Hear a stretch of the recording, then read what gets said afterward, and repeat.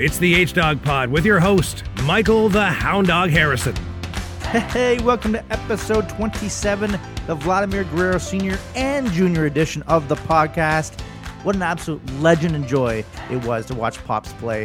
The first half of his 16-year MLB career was spent with the Montreal Expos, and he never saw a pitch he didn't want to swing at.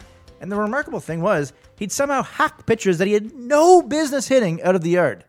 People forget that he actually finished his career in the Blue Jays system in 2012 when they signed him to a minor league deal. Could that have played a part in his stud son Vlad Jr. coming to terms with the Jays as a free agent? Possibly. And the massive hype train for him is absolutely justified. He's a bright MLB future just like his dad had. When looking up best players to wear numbers 27 on Google, I ran into a problem that always happens to me, and I'm curious if it does for you guys as well. I go to Google or Twitter, and I intend to search something, but an interesting article pops up, or a celebrity's trending, so you click on it right away, and by the time you finish reading it, you've totally forgotten why you went onto the website to begin with. Happens to me all the time, drives me nuts. I know I could just wait to see what's trending, but when I see Bob Cole my heart just sinks thinking, oh my God, did he pass away?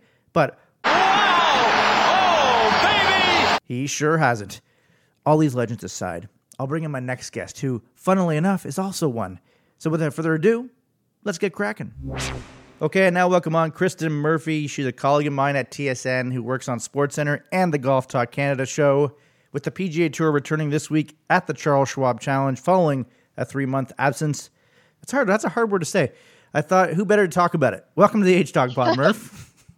Thanks so much. Thanks so much for having me. I must say I'm honored and flattered, also a little bit intimidated. There's been some pretty big TSN names that have come through your pod. You know, James Duthie, Adam Scully, Bob Weeks, a couple of my favorite humans at TSN.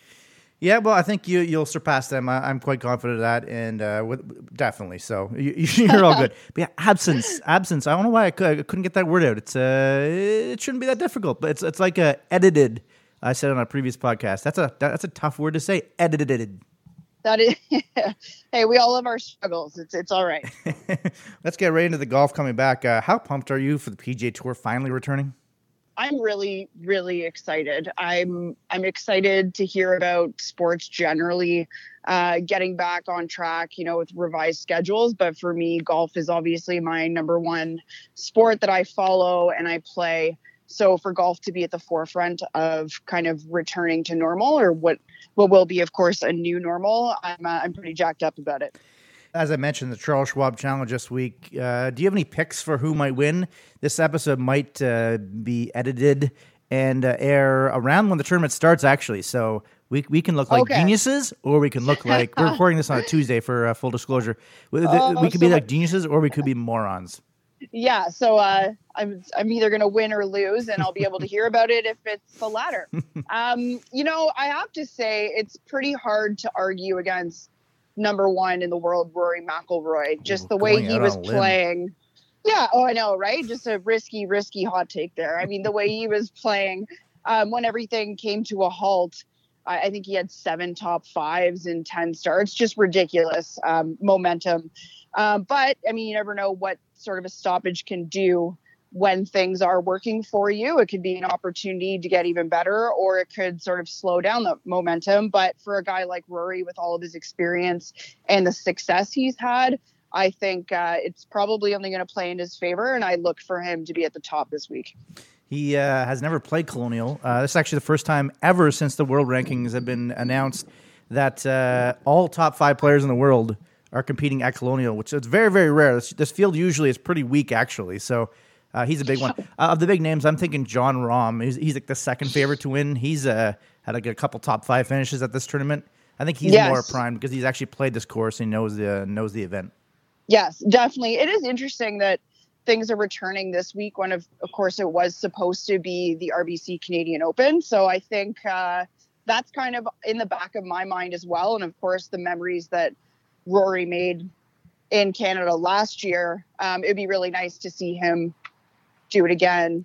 Same kind of section of the calendar, obviously a different tournament, different location, but that was just so much fun to watch for me. And as I said about Rory McIlroy, He hasn't played this event. He also hadn't played the Canadian Open, and he won his first try last year. So the whole theory of he hasn't played that course might not be so good by the end of the week. I also have to pick Keith Clearwater. Are you a big fan of Keith Clearwater? I'm not a big Clearwater guy, but hey, convince me. No, he's I still don't understand this. He won this tournament back in 1987. He's 60 years old now. He misses a cut by 1,000 every time he plays this tournament every year. For some reason, they keep bringing him back every single year. So, no, I do not actually think Keith Clearwater is going to win. You think he's due? Well, that'd be funny. Yeah, he won twice in 87, never won again on the PGA Tour. So he's going to make his Tom Watson moment and somehow come out of nowhere to win. No, in terms of actual value picks, I think I like Webb Simpson at 22-1. Justin Rose at 40-1. He won this tournament 2 years ago. That's actually pretty good value, I feel. And Phil Mickelson, who's won this event twice, he was all over the map last year, but he finished third at Pebble and at the Saudi International before the pandemic. So he's actually had some decent form. He's 150-1. I think that's incredible value for this tournament. And because I said that, they'll probably all miss the cut. Also, it's hard to put an exact value on it when it comes to betting and odds, but Mickelson's social media game is second to none. Wow. It's got to count for something. Maybe second to you, perhaps? Oh, wow. Maybe. Thanks. Appreciate that. That is very complimentary. Not correct, but I appreciate it. Let's do a little fun picks as well for the three majors. The British Open's not being played this year. They canceled that event. But if all goes well, PGA will be first, and the U.S. Open, and the Masters. Name your pick for each of them, the major winners, and we'll see at the end of the year if we were right or not.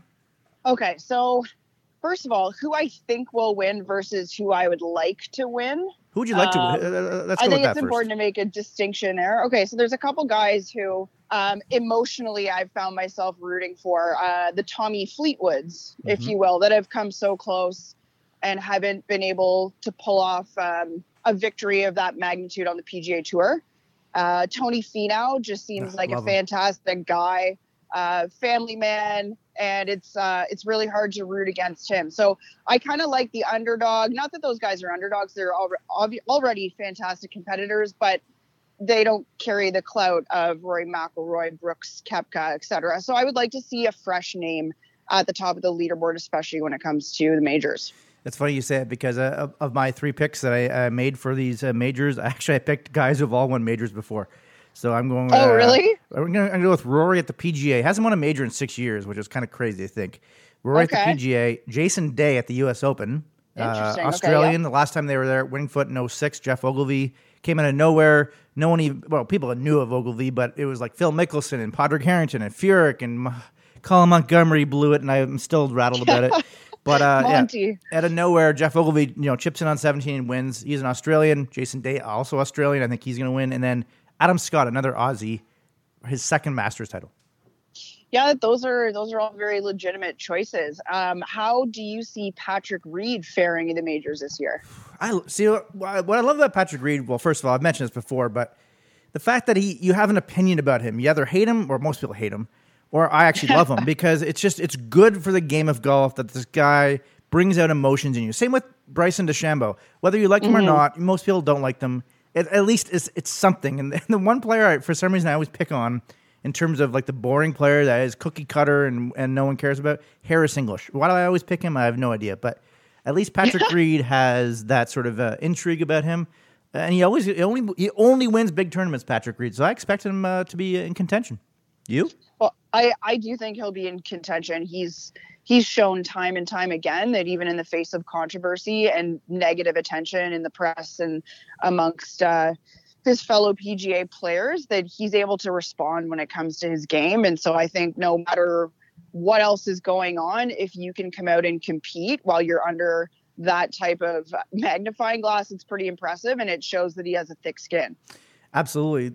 So many other players, if all this controversy was swirling around them, they would have no chance of competing. They probably would have, lost their tour card by now, basically. Patrick Reed, what a phenomenal talent. What a guy. Captain America. I just love the bad boy. Golf needs Shooter McGavins. For the casual fan, they don't care about, like I said, a cookie cutter, boring player like Harris English or whatever. They want controversy or someone obviously who's a very flashy type thing, and he definitely brings that. Yes, I would agree. It's storylines, man, storylines. I mentioned your work on Golf Talk Canada. Tell us about that and how you got started with that and TSN.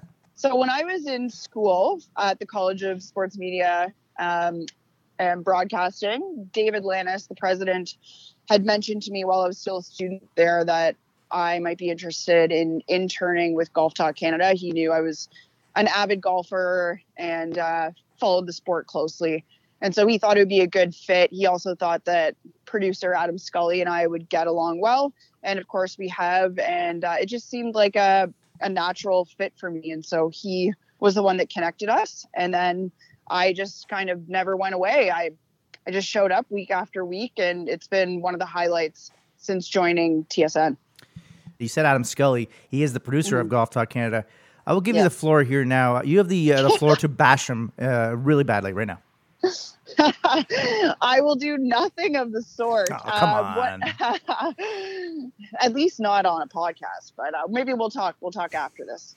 But it's a safe space. You can rip him right now. Let's go. Scully's been awesome. I don't have a bad word to say about him. And what I love too about Golf Talk, obviously it's on the medium of radio, and radio is just so much more casual. And you get a guy like Mark Zucchino and Bob Weeks. Both of them have fantastic senses of humor, and they're just shooting the breeze about golf week in and week out. And they know what they're talking about, but they're also great people and know how to carry on a light conversation as well and keep things entertaining, but also informative. So I just have nothing but respect for everyone over there, the whole team at GTC. I'll put you on the spot here, actually. Do you have any good Bob Weeks or Mark Zucchino stories you could share?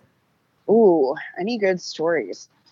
It's not necessarily a story, but there was a week where Mark was away on a golf trip, and every time the show came back in from break, sort of played this kind of music that, Mark was off skydiving and swimming with the sea turtles, and then he was snorkeling and, doing all these wild things where I think he was actually just golfing, but they like to take a healthy rib at each other, like your life's a vacation, but really it was work.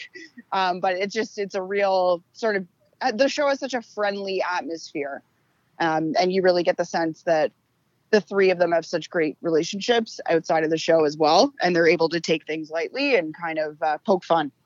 I was able to golf last summer with Bob Weeks and Lawrence Applebaum, the CEO of Golf Canada. I guess and Adam Scully as well at Bayview Country Club. And it was definitely a huge highlight for me. Yeah, they're great. You know what? I've never played golf with any of them. So I'm going to throw it out there right now. I would love to play golf with one of them, if not all three of them. That would be a goal for me. And what about golfing with me? Or no, am I out of that equation? Or you're on the list. You're on the list for sure. How's your golf game looking? You know what? Not bad. I haven't been able to play as much the last few seasons as I would like to. I have two small kids, and both of them were born in the summertime, which essentially wipes out full golf season. So for anyone who's trying to plan by the calendar and you're a golfer as a lady, summer babies kind of wipe out the chance to play any golf, at least in the beginning. But now that my kids are almost 5 and 3, it's a little bit easier to get out now.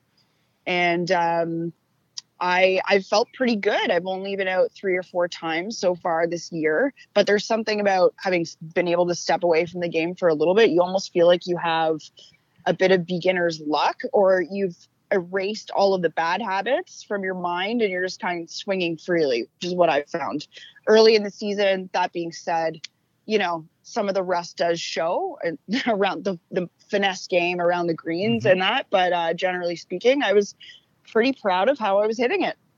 That's good. Yeah, I've actually been able to get out quite a few times already, pretty much 3-4 times a week. My bank account doesn't like it, but I absolutely love it. So it's well worth in the end. No question. You can't put a price on fun. Definitely. And to go back to working in TV, you obviously mentioned you're a mother. What are the challenges of being a mother and also working in TV in the tight hours? Well, you said it right there. The hours are the biggest challenge because, of course, sports happen at night and on the weekends. And that's typically when most people are home. And that's when, events are scheduled, dinners, celebrations, that kind of thing. But that doesn't really have anything to do with being a mom. That's just kind of people that work in sports versus people that don't and hold, regular 9-to-5 jobs. But the mother aspect, there's definitely a guilt that comes with not being home to do the whole bed, bath, story time routine. You do feel guilty that you're not there. But at the same time, for me anyway, I can only speak from my experience, but having a career and having sports as an outlet has made me a better mother, and it's given me a focus aside from my kids, because the kids, of course, are always the main focus, but I've found that it's just really important to have my own thing going on, if you will. That's great. And have you introduced them to golf yet? I'm sure you have. I have, yeah. Actually, one of our neighbors gave us an old set that he had for his kids, and it's like a little cut down 5-iron and 7-iron. It's like the most adorable little bag of clubs you've ever seen. And so I've tried. Now, the only tricky part is they don't quite have the spatial safety aspect down yet. So sometimes, just wielding clubs become dangerously close to knocking out teeth and hitting heads and that sort. But, but we're working on it. And I can tell they're just, they're naturals. That's awesome. That'd be great for you to be able to play with them as they grow up. It's such an amazing game for those who don't play. It's a lifelong sport, and it's just the best. Well, and growing up, I have an older brother, and so it was my parents and my brother and I, and so we had like a perfect foursome group to play golf. And so that's kind of what we always did every weekend, every Sunday kind of thing. And it's also how we would celebrate like Mother's Day or Father's Day. It's such, obviously there's just so much downtime between shots. You're shooting the breeze and chatting, and it's really quality time, I find. And it's, 4 or 5 hours out there, and definitely have been a couple tiffs on the golf course, no doubt, when frustrations boil over, but it's such a great family sport. And that's kind of how I fell in love with the game, was my parents' introduction to me at a young age. And do tell me about those tiffs. I'm intrigued. Well, okay. In my younger years, I've really grown and matured, let me tell you. But in my younger years, when it comes to golf, I'm very competitive with myself, and I used to be even more so. And so if I hit a bad shot, just the frustration would boil over to me. And then the worst in that situation would be, my dad or my brother saying, "Oh, well, you did this, or you bent your arm, or you lifted your head." And it's like seconds after you've just duffed one and you're going, yeah, shut up, back off. Meanwhile, like, that guy's not playing so great himself. Yes, that just drives me insane.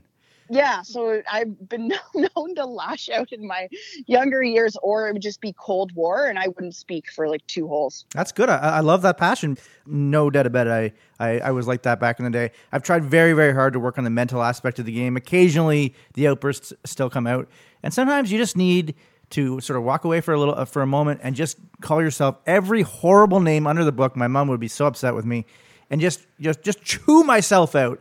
Then you get, okay, you're a group, we're good. That type of thing. I feel that really works.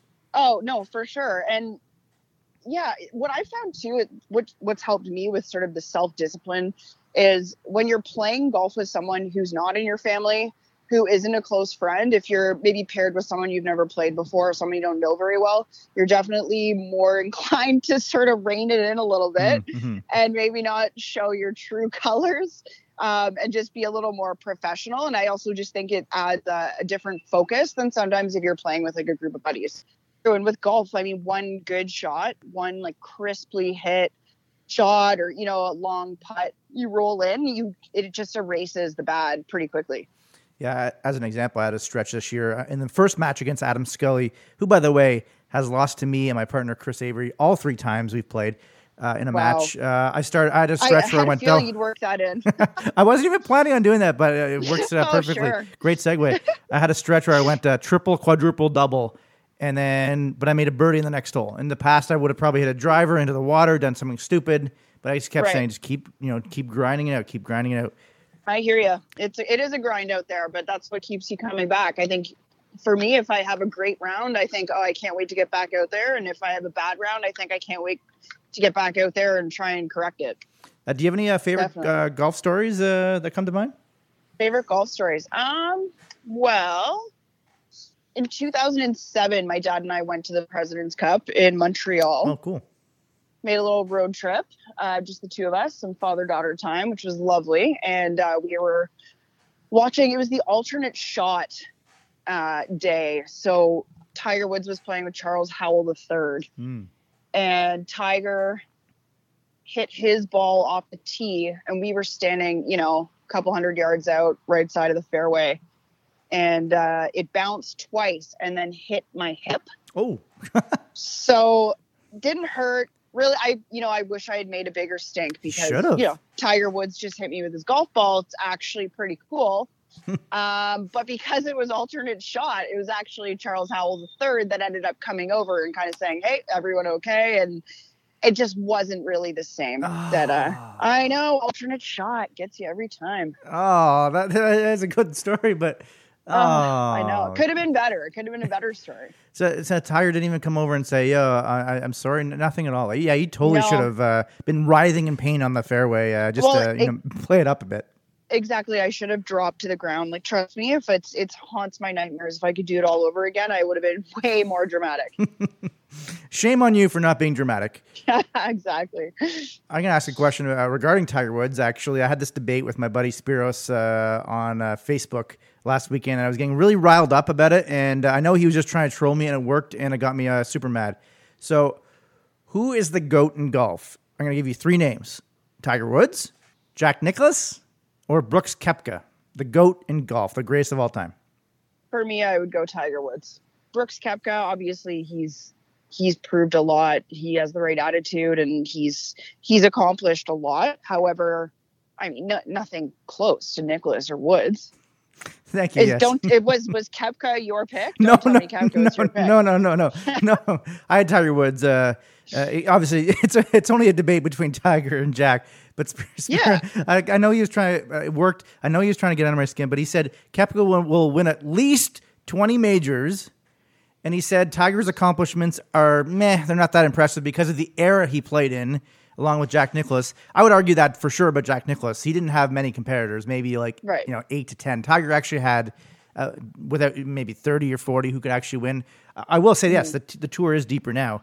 But he said Koepka, he'll win at least 20 majors. And this is one of his points that he's always made.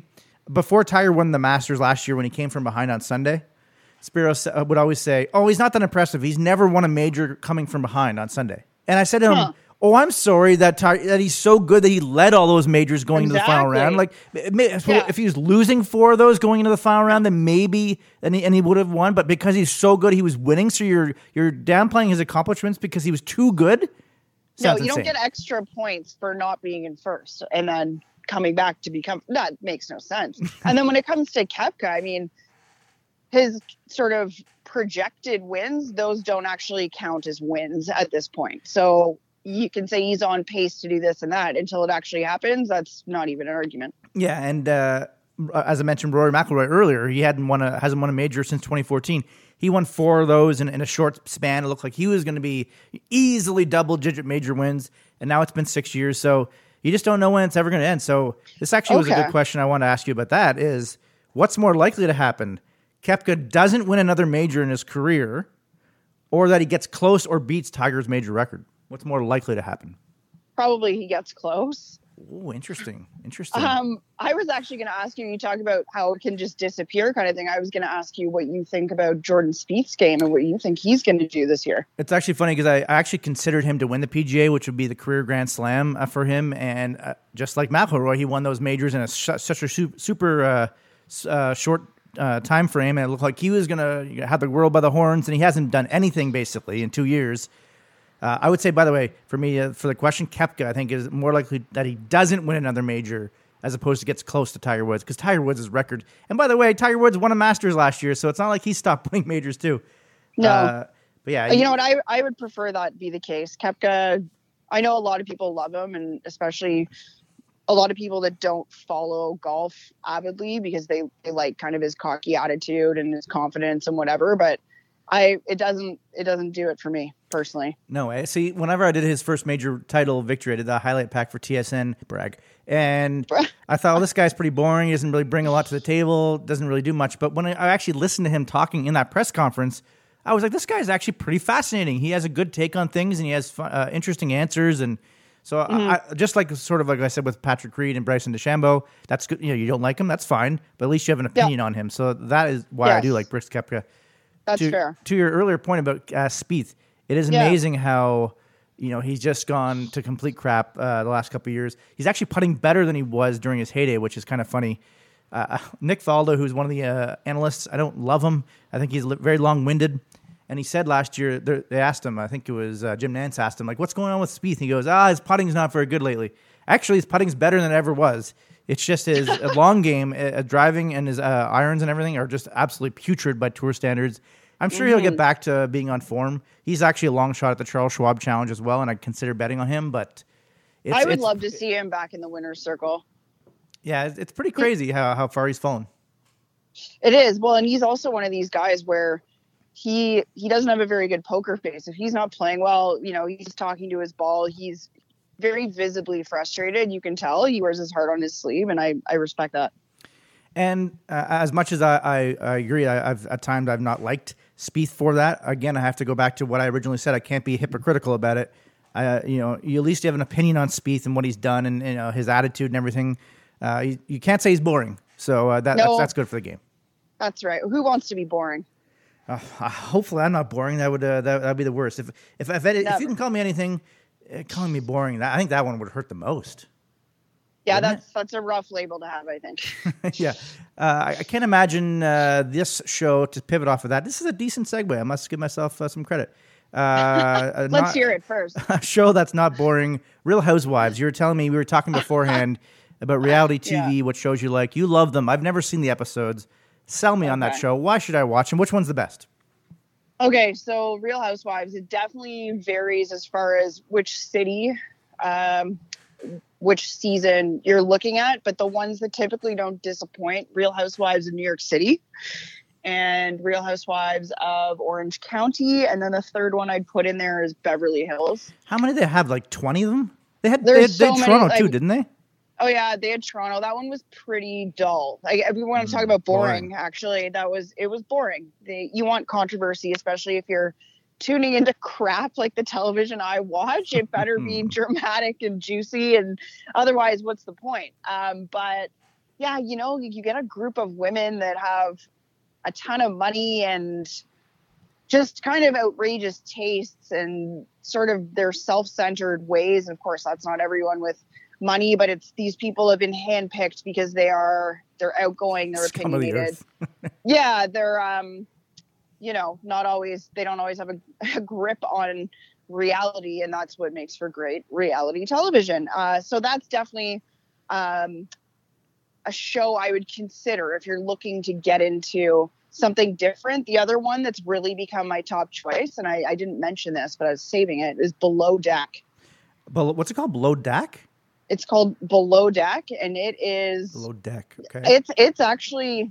It's taken over for me as number one on the reality show scene. So basically you have a group of people who work on a yacht, like a super yacht, high end, $20 million plus yacht. And every season you have multiple people chartering this yacht. So you have a group of people coming on. It could be a bunch of people from the same workplace, could be a couple and their friends, could be a boys trip, a girls trip, that kind of thing. Mm-hmm. And it's sort of behind the scenes of the deck crew and then the service crew. And they're living in these tiny quarters in the bottom of the yacht where the charter guests are like lap of luxury, treating people not very well at times, but you have people from all over parts of the world working together in tight confined spaces on a boat, essentially. And of course, that is just prime breeding ground for chaos. And what network is this on? Well, I watch all of my reality stuff through HeyU, where you can just stream like any season of any reality show that's ever existed for a cool $5 a month. Oof, I don't work for them. I should say I do not work for them. They should be a sponsor of this podcast.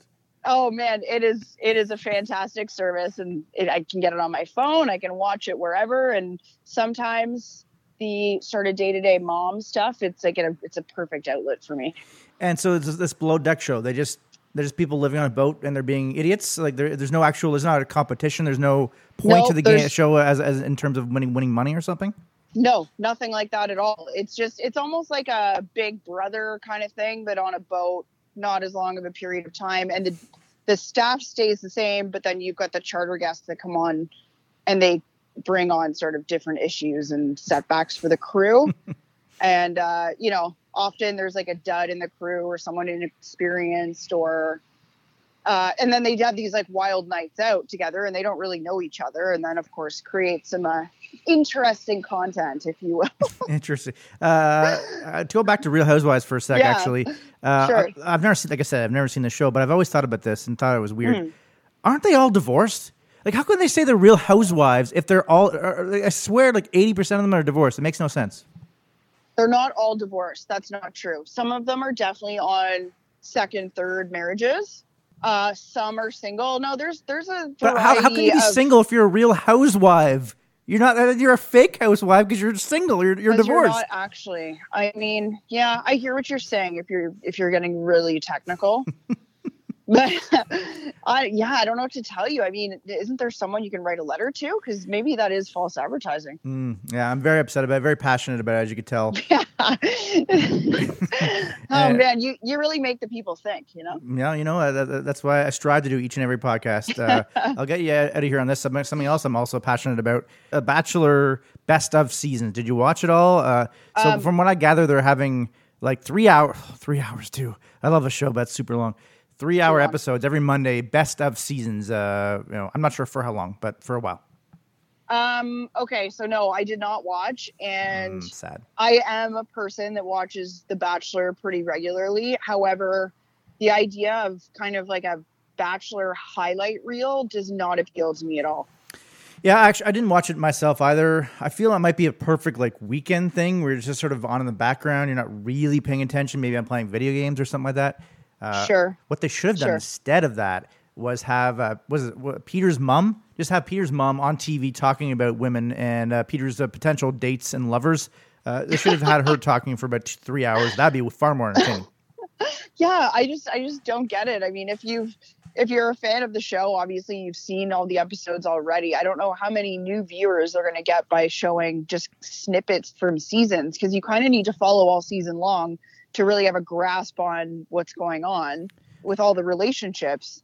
I think what they're doing, actually, I didn't realize this at first. I think they're picking one person per episode and like their season and just showing their season through the whole 3 hours, as opposed to going back and forth, which is what I thought they were originally doing. Okay. But I guess that makes more sense. And did you see last season with Peter or no?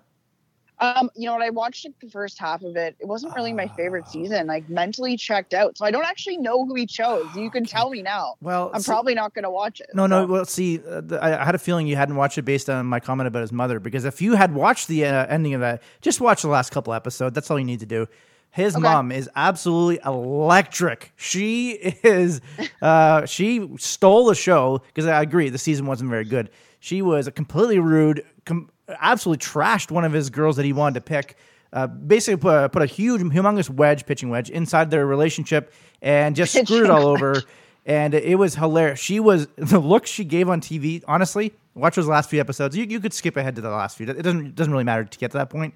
But his mom stole the whole show, and I wish you'd seen it, because we could have talked about her for about 19 hours. She was hilarious. Well, I've found generally with The Bachelor, when they do the hometown dates, it's very interesting when you meet the moms, you meet the families. That's when things really start to kind of take shape in terms of what maybe life with this person could look like. And so often it's the moms that are the firecrackers. Man, she definitely did not disappoint. And like I said, I think she should just have her own spin-off series. She was that good. So, and I'm not building this up. This is actually it's probably even better than what I'm saying. She was that good. So. I look forward to watching it. Yeah, and definitely check back in, and we'll have to have you on the H-Talk bot again. Thank you so much, Kristen, for coming on. It was a lot of fun, and hit him straight in the golf course. I really appreciate it. I was just going to say the same to you. Hit it long and straight, and I look forward to chatting to you soon. That was tons of fun chatting with Kristen about golf and getting fired up on the golf course. and that Tiger Woods hitting her with a golf ball story at the President's Cup was fantastic. You can follow her on social media at Murphy Marie. That's MURFFY Marie on Twitter and Instagram. I don't know if she sold me on the Real Housewives, to be honest. Until they make the show completely aptly named with Real Housewives, I feel like I'm watching a lie. Side tangent, it's always funny on dating apps when you see someone write, "I hate liars and douchebags." First of all, who loves liars? Secondly, do you really think a douchebag will actually decline to message after seeing that? If anything, I'm assuming if they were one, spoiler alert, I'm not one, I hope, so I wouldn't know. You'd think they'd be more inclined to then send a message, wouldn't they? Anyway, I digress. Thank you for listening to episode 27 of the H-Dog Pod. Bang! This has been the H-Dog Pod with host Michael the Hound Dog Harrison. Bang. Bang. Bang.